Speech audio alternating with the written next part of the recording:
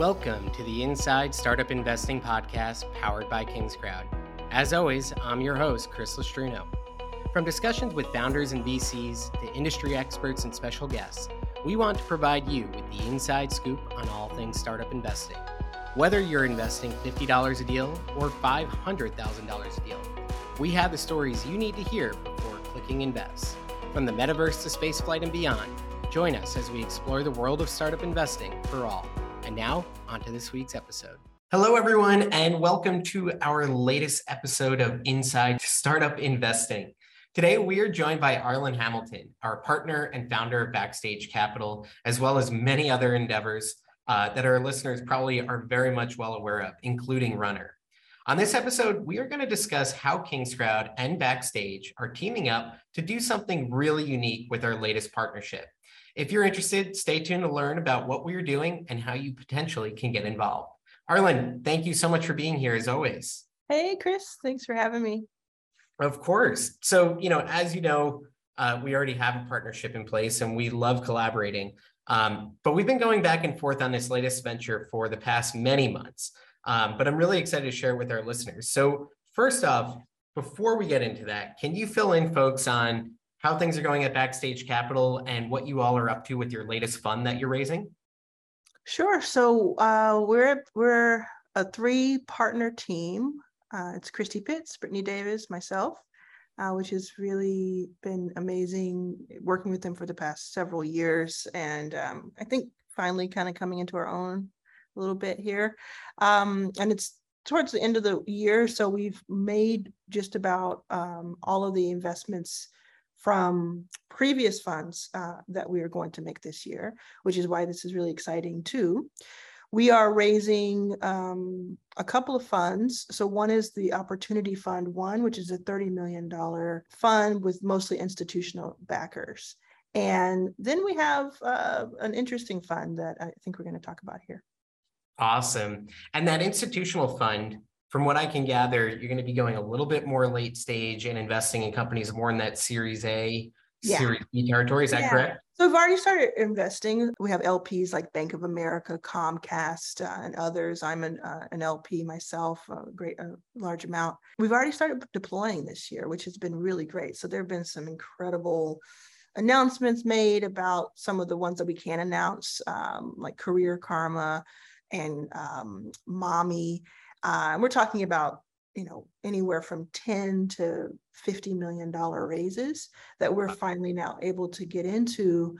And what makes this special for the Op Fund, which is a publicly raised, that's why I can talk about it, which is, our language, right? But what makes it really special is that for the most part, it is investments in companies we've already invested in. And we love making those early stage, pre-seed, almost friends and family investments, 25K, 50K, 100K. That's been our bread and butter for the past 7 years. We make those investments. We treat it like we've invested $1 million or more. And then they come to us, these founders, they come to us when they're going into these bigger, when they've found success and coming into these bigger rounds. And so we can put in now $250, $500K or $1 million from our new larger fund into these companies we've been tracking and working with for years. And so those early stage checks that were our bread and butter are still so important, massively important for the ecosystem of Backstage.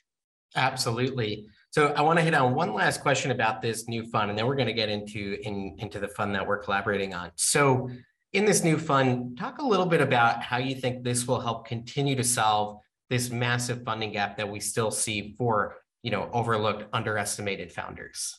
Yeah, I started Backstage officially 7 years ago, but it was really a decade ago trying to figure out this gap.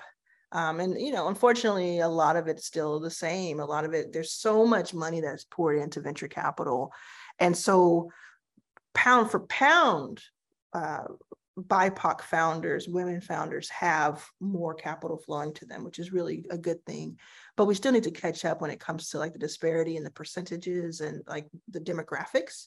And so this, before we were putting dollars to work and several companies. Now with the Op Fund, we're putting more dollars to work in fewer companies. But the idea is that this first $30 million, $50 million op fund turns into 100 million, 200 million over the next few years.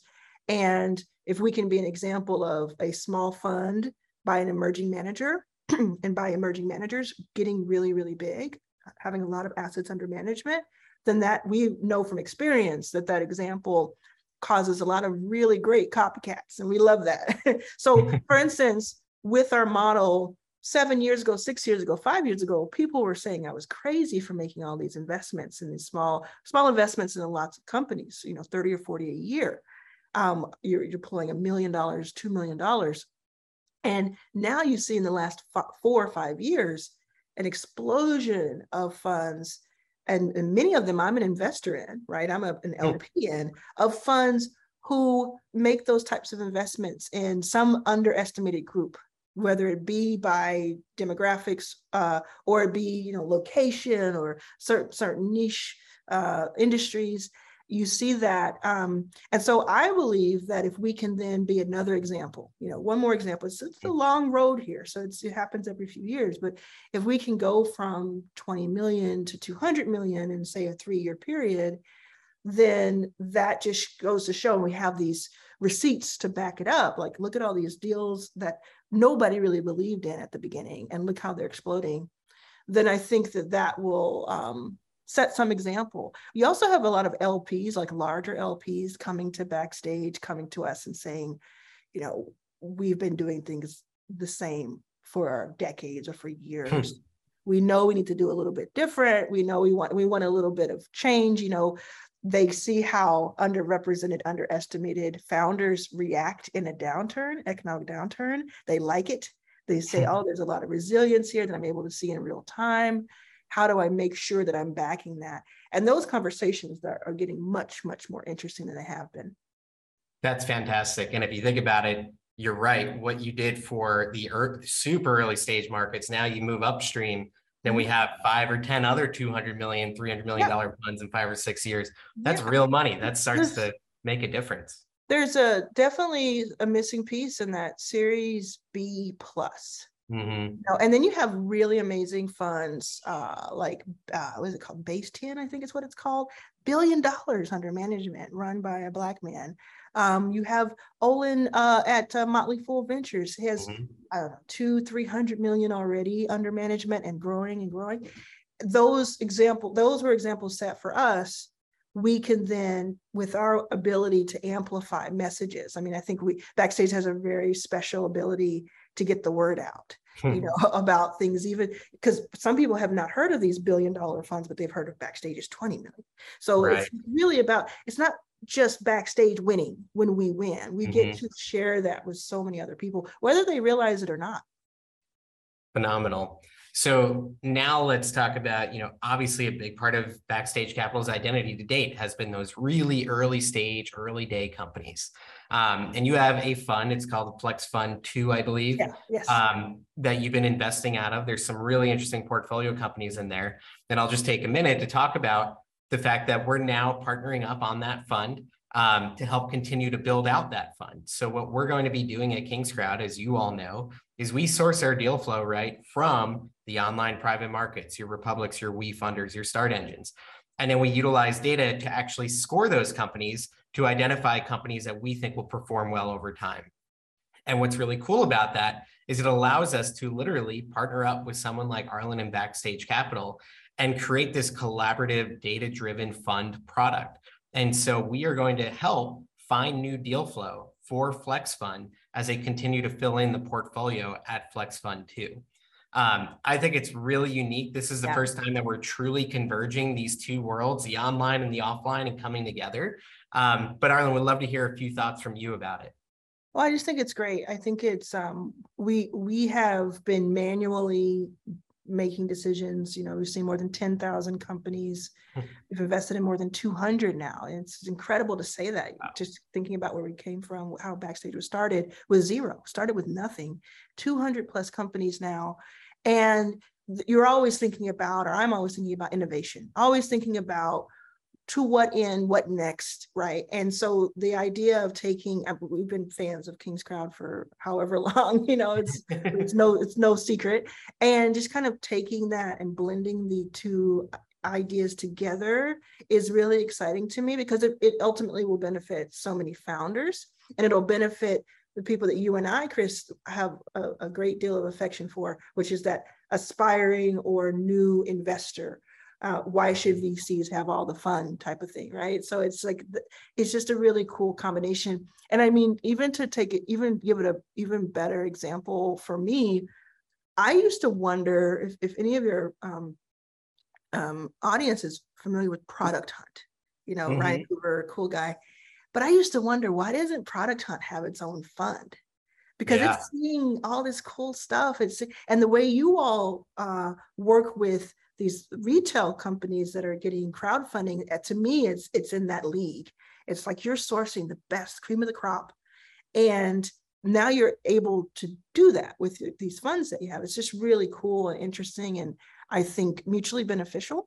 Mm-hmm. And I think I also always have to give it to somebody who's like really putting their time, effort, and money where their mouth is, rather than talking about diversity or talking about this.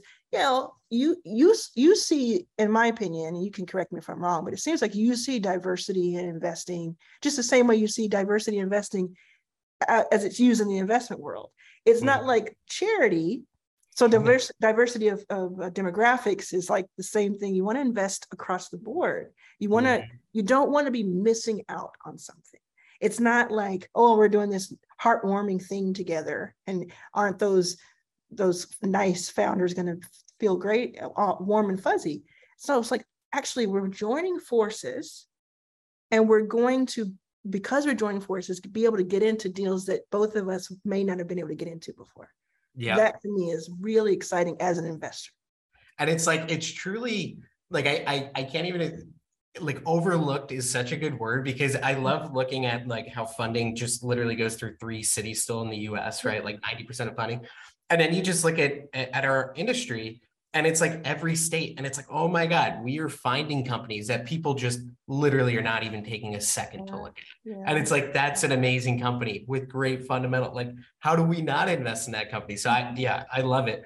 And one of my favorite things was when we looked at kind of the key terms for the Flex Fund, we were literally able to turn on a filter for each one of the criteria, and then come to that universe in almost no time at all. And then we just add in, okay, and we only want it to be 4 or 5s on our rating scale.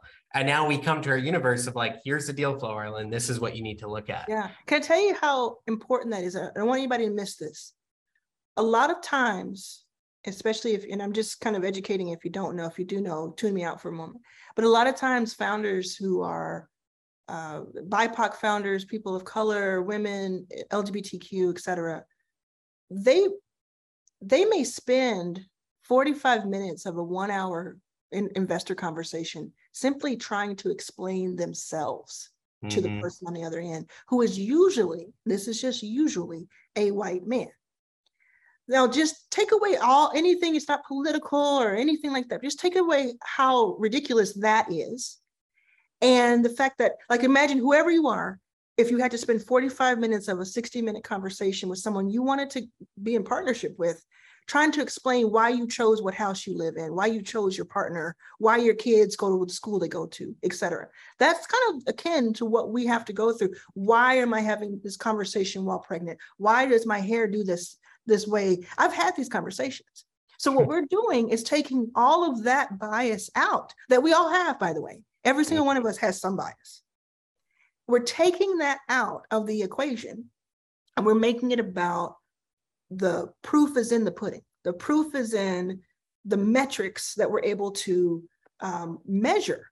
People who love being able to measure and look at data and facts will love this, and I love this, because it doesn't have to be about your heartstrings.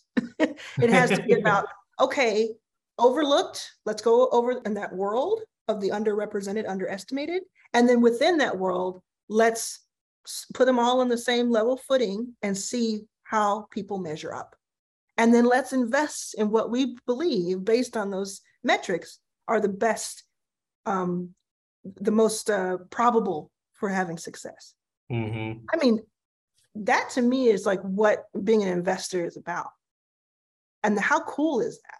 Awesome. So this is up to a $3 million fund. One of the things I really want to hit on is the really low minimum. Can you talk about how much the minimum investment is to go into this fund? Yeah. So we as you said, we have been making investments. We also have plenty of investors. So the minimum has been 10,000.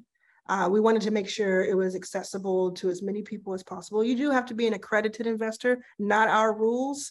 And we certainly have other ways that we talk to unaccredited investors, but 10,000 minimum. Very hard pressed to find a venture fund that you can get into at that minimum. I'll do up front. So no capital, just one capital call. But yeah, it's just easy to track. Awesome. So we're going to be making that fund available to all of our customers who are accredited, $10,000 minimum, and you get to invest alongside a portfolio of really amazing companies already.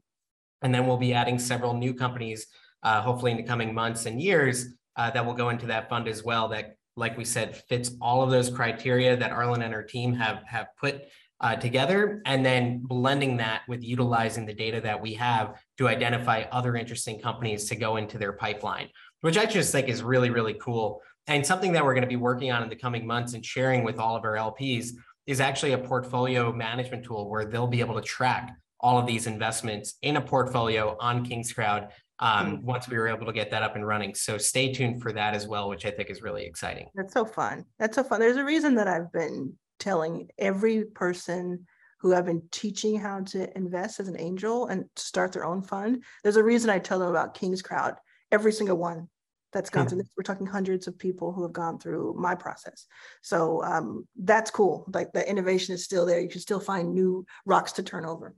No, absolutely. And I know you hit on this a little bit, but all of these companies that are going to be going into this fund, they'll have the opportunity to raise additional capital from this new fund that you're raising, correct? Yeah. Obviously, they need to hit their performance metrics and what have you. Absolutely. Yeah. It's a later stage fund, but hopefully this is just the beginning. The op fund, the 30 million one, is hopefully just the beginning of a suite of funds that serves people who are getting in. So this is the fund you and I are working on, and KingsCrowd and Backstage are working on, is like a lane of entry into what is hopefully a long freeway, trying to make sense with the same analogy.